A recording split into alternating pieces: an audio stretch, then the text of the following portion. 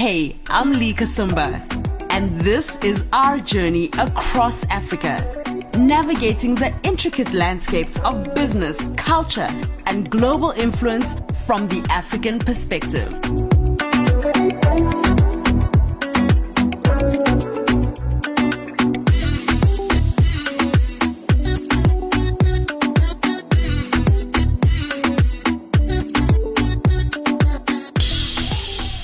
The Africa Whisperer, telling authentic African stories in a global way. On this episode of The Africa Whisperer. So I think what I did, probably the most powerful thing that I did was to give hope for something related to my own sector. Something also shared that, there is an inner beauty behind these ruins.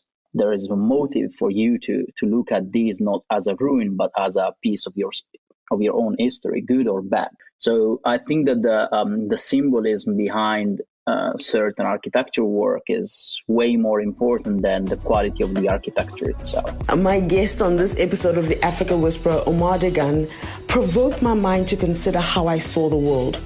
For example, did you ever consider the fact that as Africans, either because of the history of colonialism or decisions that we still make today, we aren't really surging forward and celebrating our own African vernacular when it comes to architecture?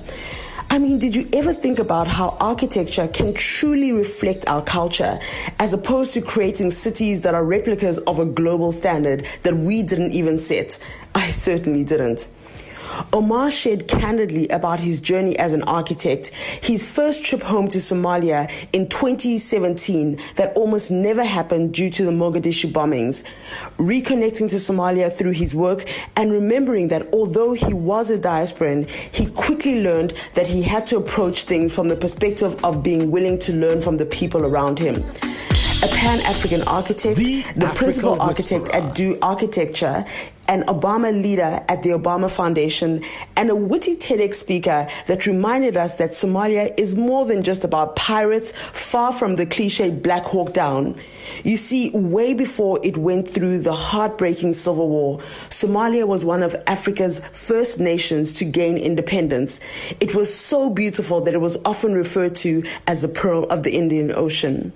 Here's how our conversation went. Enjoy. It took a bit, but you know what? I'm honestly having this conversation with you is beyond worth the wait. I've been telling everybody I'm interviewing and I'm telling them about the work you do. Everybody's like, they can't wait to hear the conversations. So yeah, this is really fantastic. And I know you're really busy. So thank you very much. No, I appreciate you to contact me. And you made me feel bigger than what I am, You feed my ego now.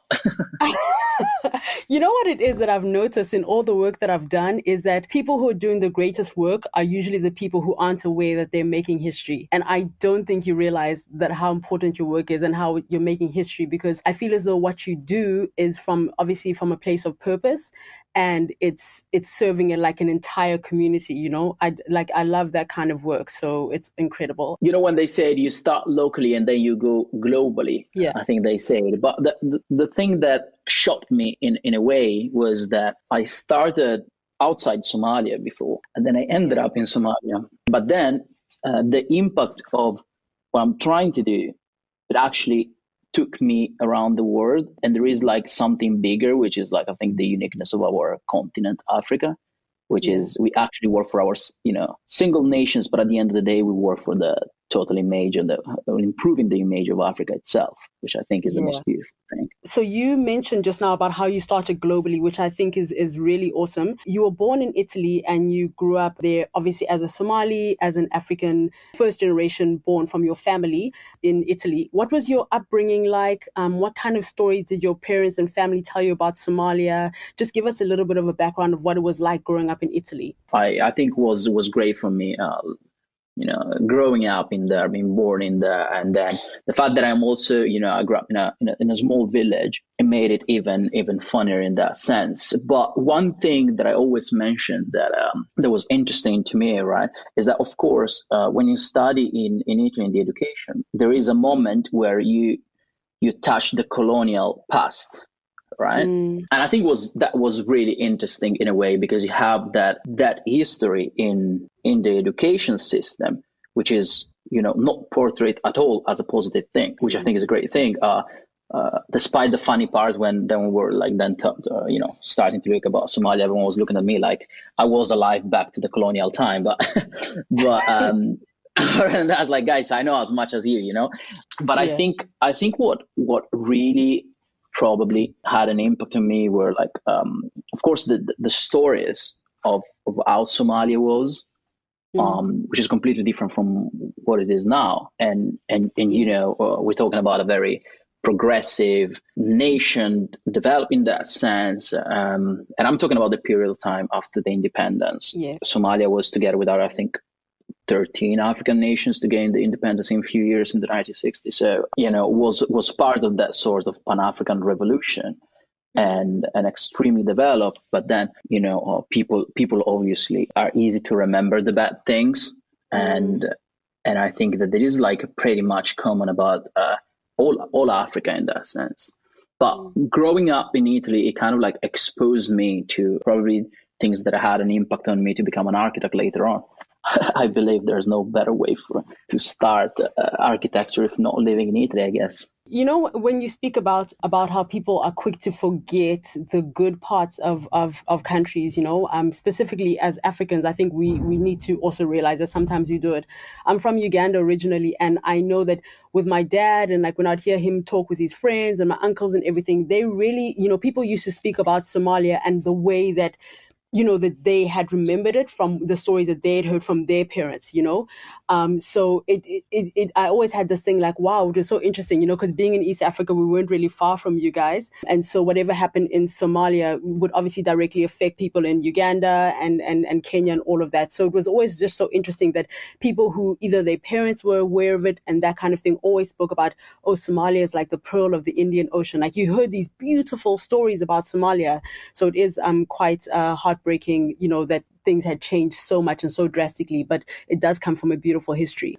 For the people that left before the Civil War and they have a strong memory of their upbringing and the things that are happening there, is also very painful to discuss about these things and see how it was. Is almost like there is a part of mind that is telling you, what, it is what it is, it's gone. So there's no meaning for me to think about that. But for me, the thing was not even that related to Somalia, which, by the way, at the secondary school in Italy, how to present a dissertation, and then, you present a dissertation about history or whatever. So, and I brought, Somalia and the colonial and the independence time, I still remember, right?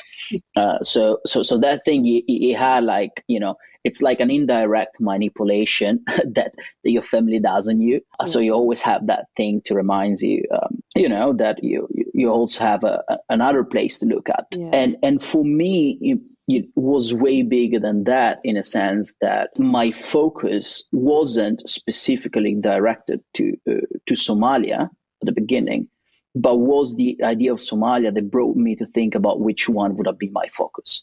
So the idea for me to work in fragile context, in emergency situations, in supporting neglected communities around the world, came to this, indirect experience of what happened to Somalia that brought me to say, look, I think there's a famous writer that I can't recall the name, that he said that whoever has the power to act has also the duty to act. And that's stuck with me for, my whole career. And every day I start to remember that. It's but if I can do something, I have to do something. Oh, I love that. And, just now talking about you deciding to become an architect, an architect, pardon me, how did that happen? Was there something specifically? Was there something else that you're maybe going to study or that kind of thing? How did you get redirected into architecture? Well, my mom wants me to become a doctor. That's every African parent. Yeah, and she's still telling me that I should have become a doctor. But the thing is, medicine wasn't my thing. So I remember one day she cut at her finger and she asked me to do something for her. I was barely able to help her. I was like, go to the doctor, that's not me. I've always been a very independent person. So I'm not really made to be an employee of someone else. And I always thought that for me, it would be important to, I learned that during the years to be my own decision maker, at least for what is concerning my own personal decision. And I had this inner kind of like feeling of being more on the creative spectrum of life. And I think that also, my family and the surrounding, were always been a bit more inclined to that.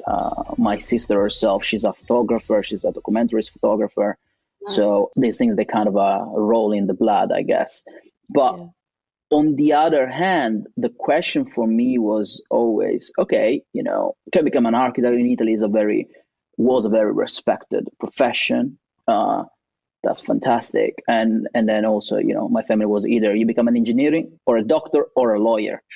Pick one of these, That's all I was like, yeah, I'm going to become an architect. Well, what is an architect? We don't know. Go engineering. I was like, I'm not going to go to engineering. I'm even bad at maths, Yeah. So there was a bit of fight in this situation. But I felt that was the thing, that it was a bit, in the middle between creative spectrum and freedom, possibility to have an impact within our societies, and at the same time be able to take my own decisions.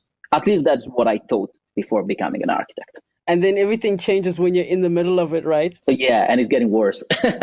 Now, I'm also, the little that I know about architecture and all of that, I never actually imagined that there was such a thing as, I think it's like emergency, like you deal in emergency situations. Like that was the initial type of architecture that you were doing. I always thought, like, from what I saw in the movies, excuse me, I'm just going to be honest, it was always like people who were like architects that were building these amazing buildings, and they were sitting and it was just that kind of thing. Like it's just getting these great spaces and designing them and drawing like all of these awesome things. I didn't actually know that there were different types of architecture that people could be involved in. So can you tell us about what you were doing before Somalia, the type of architecture that you were doing, and then when you went into Somalia, how that kind of shifted? Well, here's the thing. I think is a very, very important point, and I think is extremely related to the image of an architect. But I studied architecture a bit old school, I would say, in Italy, but also in a particular academia where the meaning of you becoming an architect is working with communities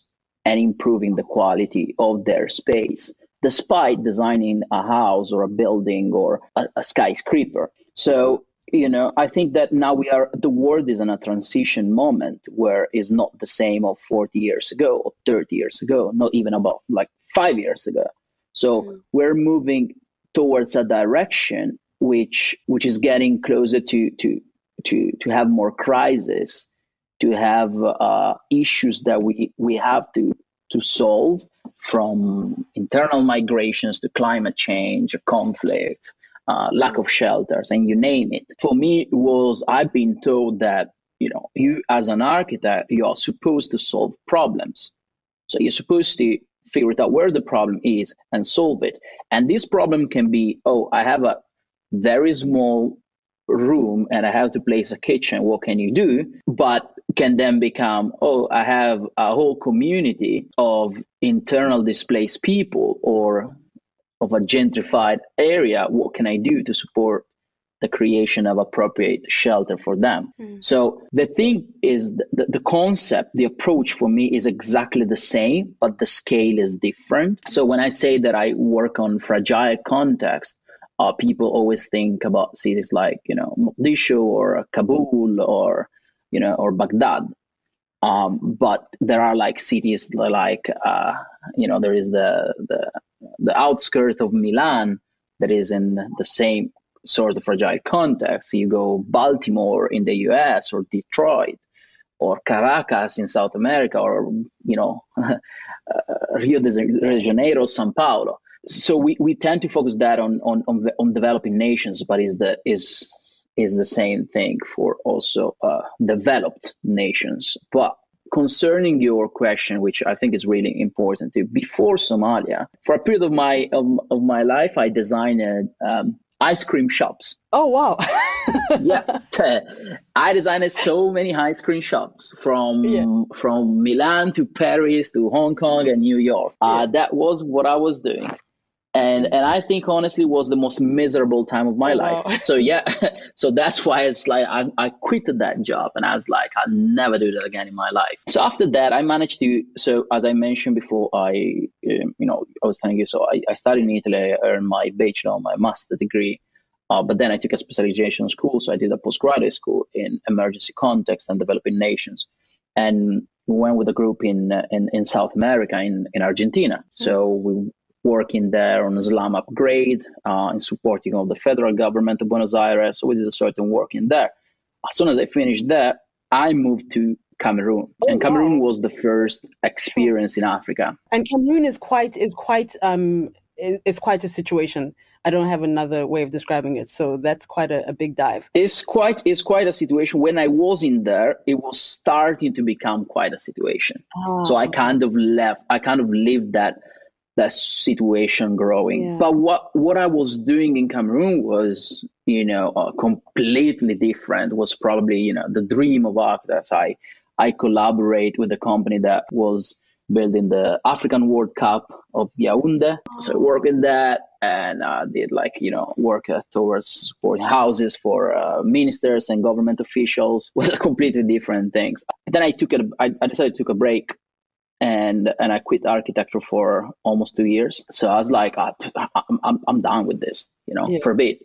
But then I decided I ended up going to Somalia, which I think gave me, again, in that particular moment was what I needed to have a switch in life, right? And having an understanding that actually my skills could be of certain help. So I feel like in the life of each one of us, there is always, there are different moments where you kind of understand there is a moment to move forward in certain things, as much as it's the moment now. But back then, that transition was the moment it was like, okay, I'm going to Somalia. And that started a different kind of struggle. From what I understand, the first time that you went back to Somalia was in October 2017.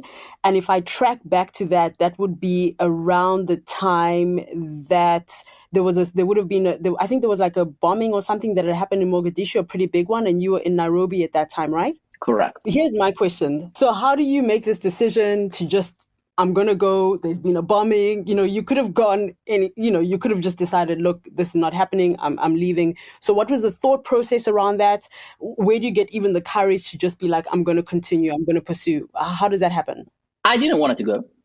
I didn't want it to go. So let me just tell because despite me liking the story of the hero going and do the things, it wasn't like that at all. Yeah. So I didn't want it to, but as I said, unfortunately, as architects, we have a very big ego related to what can we do. I figured out that my ego is actually pretty huge in certain things related to designing buildings and stuff.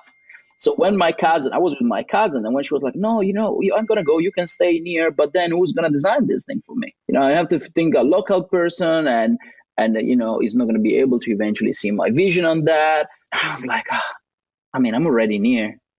So let's go, and then the plan was just to stay 2 days anyway to Mogadishu. So I was like, okay, fine, let me just go. So I think my architecture ego just, drove me there, I guess. Well, I'm glad that, there was something that drove you there. So now you being in Somalia, what was the language situation like? Because I would imagine you were fluent in English and in Italian. Were you able to speak Somali? What were some of the initial challenges or things that you had to get around and get past? And also just learning how things work. I asked that question because quite a few people that we've interviewed, many of them, they decided to go back to their home countries, and they would get there, they're like, things don't work the same. They had to readjust, reacclimatize, and so forth. What was that like for you? So language-wise, absolutely a struggle, and still a struggle. So that's one thing for sure.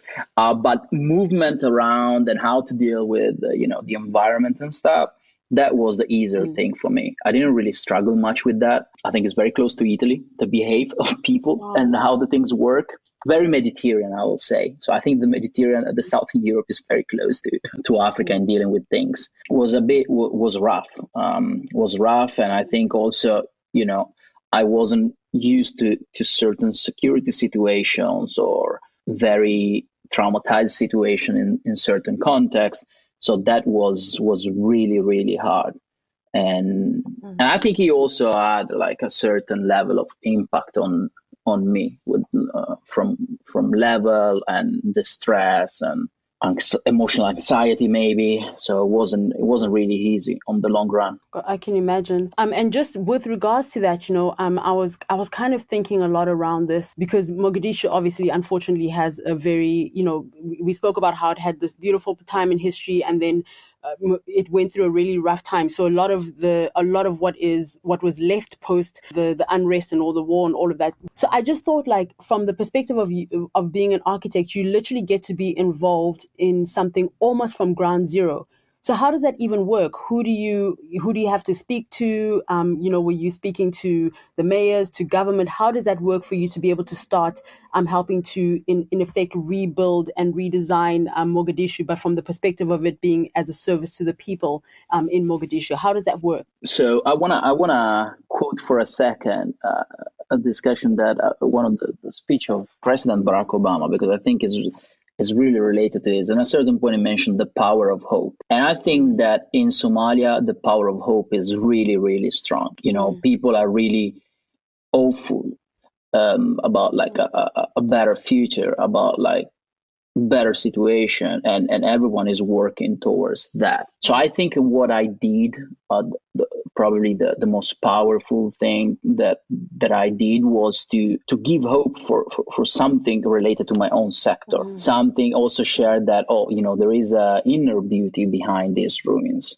There is a motive for you to look at these not as a ruin, but as a piece of your own history, good or bad. Yeah. So I think that the symbolism behind certain architectural work is way more important than the quality of the architecture itself. I love that. Yeah, no, I mean, I think it is important. Like sometimes, because I love what you're saying about people having hope, because, too often we don't realize just how important that is. So I actually like that you brought that in and you put it in that context. So I'm wondering, as an architect, like outside of being able to design and so forth, working with people in Somalia, finding the right people, the skill level, how much mentorship were you doing? What was that process like? Well, in the 5 years that I spent there, back and forward, that was one of my goals, and I think was one of those goals that I quite failed, to be totally fair.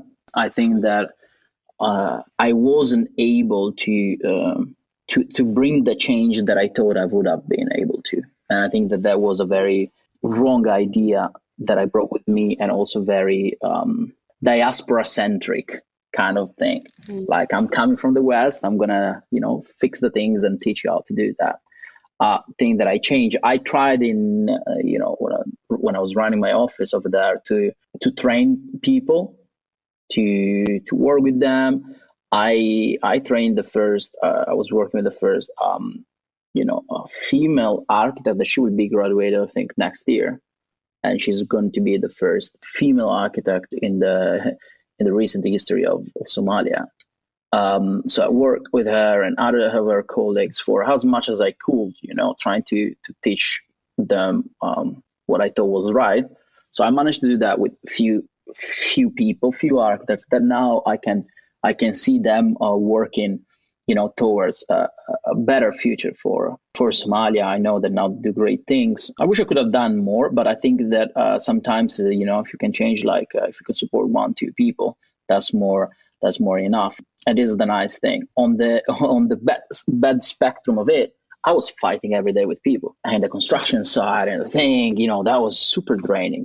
That was like a constant argument with everyone, which made absolutely the work really, really hard in that sense. I want to understand, there's a few things I want to know about architecture in general. We've interviewed different people, and I want to kind of understand, like, what kind of a role do you think that architecture plays in people's culture and heritage, I'm so happy that you actually asked me this, because it's extremely important, and it's something that I think is still come back from the colonization time, in a sense, because in Africa, what is happening, we are neglecting completely our vernacular architecture, considering that, the symbolism of an undeveloped nation, while often it's actually a symbol of a very progressive nation, in a sense that, good professionals are able to understand what was happening with that and how to translate that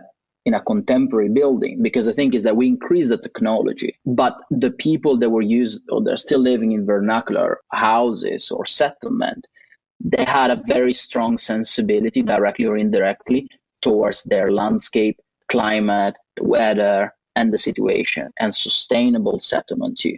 While today, what we're doing, and this is a very common thing in the whole of Africa, you go in the most tropical areas and you have this building with a glass facade where you have to put the air con every single day because it's too hot otherwise, because we are not able as architects to translate this. And even worse, a majority of the architecture that is happening in the whole continent, they are not run by African architects, but are always Western architects that come in these African cities or developers, and then the developer a building that, it doesn't matter if it's in Lagos or in London, it will work the same way. You're not able to recognize the thing. The problem is Lagos is not London, and it shouldn't be like that.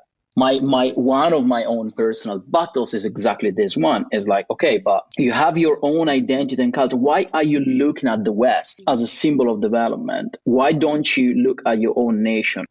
Something that we should develop in a direction of, okay, the West did this, but there are so many mistakes. So let's not take the mistakes. Let's just take the good things of it.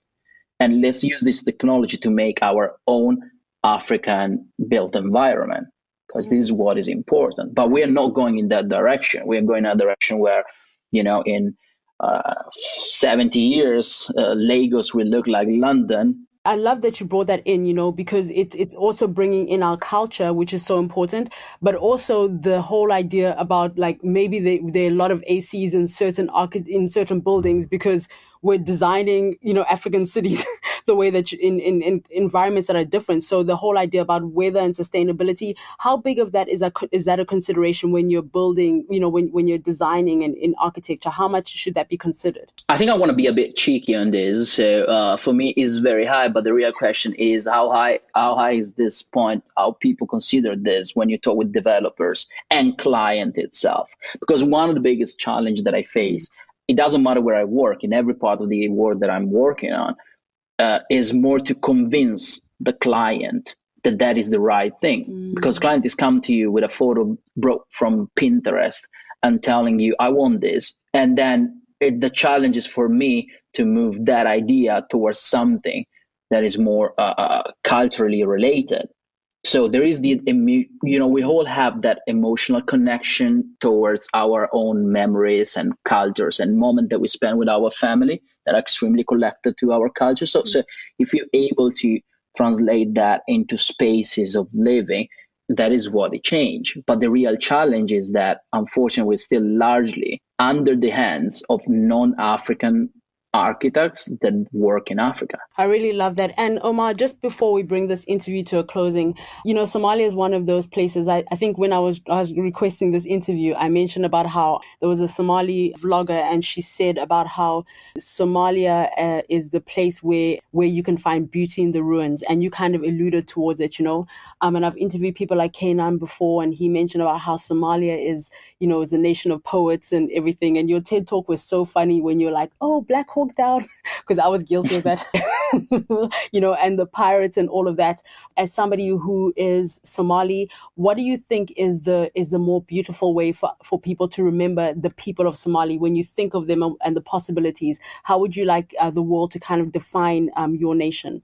I will say I would call that the nation of jokes and smile, because people are really funny, but also they smile a lot. But I think it's a very African thing. And I think you can find that the beauty in every nation. But I found that in Somalia, like one thing that really shocked me is that despite all the bad things that are happening, all the situations that are going on, people really smile and jokes every single day. So there is this positivity towards, like, I think this is great. Yeah, and I think you're absolutely right. That's actually the beauty of the nation. I mean, of not just Somalia, but of the entire African continent. I feel as though as Africans, regardless of everything we've been through, what has been thrown against us, in the past, even present, it's difficult just being an African globally. we still smile, we're resilient, we're still here, our spirit is strong. And I'm just so excited for the future because I really feel like beyond the present and the future is Africa. And thank you so much, Omar Degan, for just contributing to this conversation. It's been incredible. No, thank you. And I'm really appreciative that you give me like the time to share this.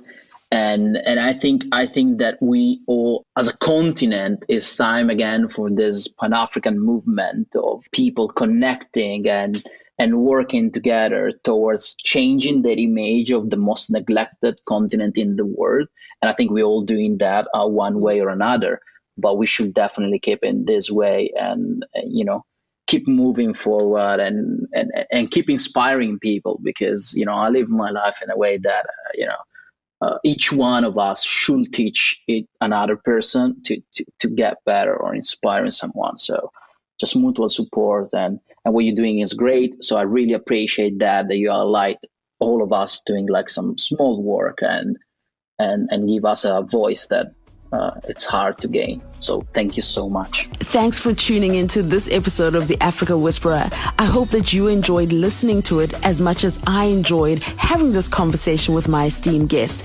Please, if you want to find out anything more about the podcast, go to theafricawhisperer.com, where you can find out about the team that helps put this production together, my amazing guests that we have each and every week, as well as send any feedback that you might have by emailing hello@theafricawhisperer.com. Also, remember to follow me on Instagram, LinkedIn, and Twitter as Lee Kasumba. Catch you next time. Thanks.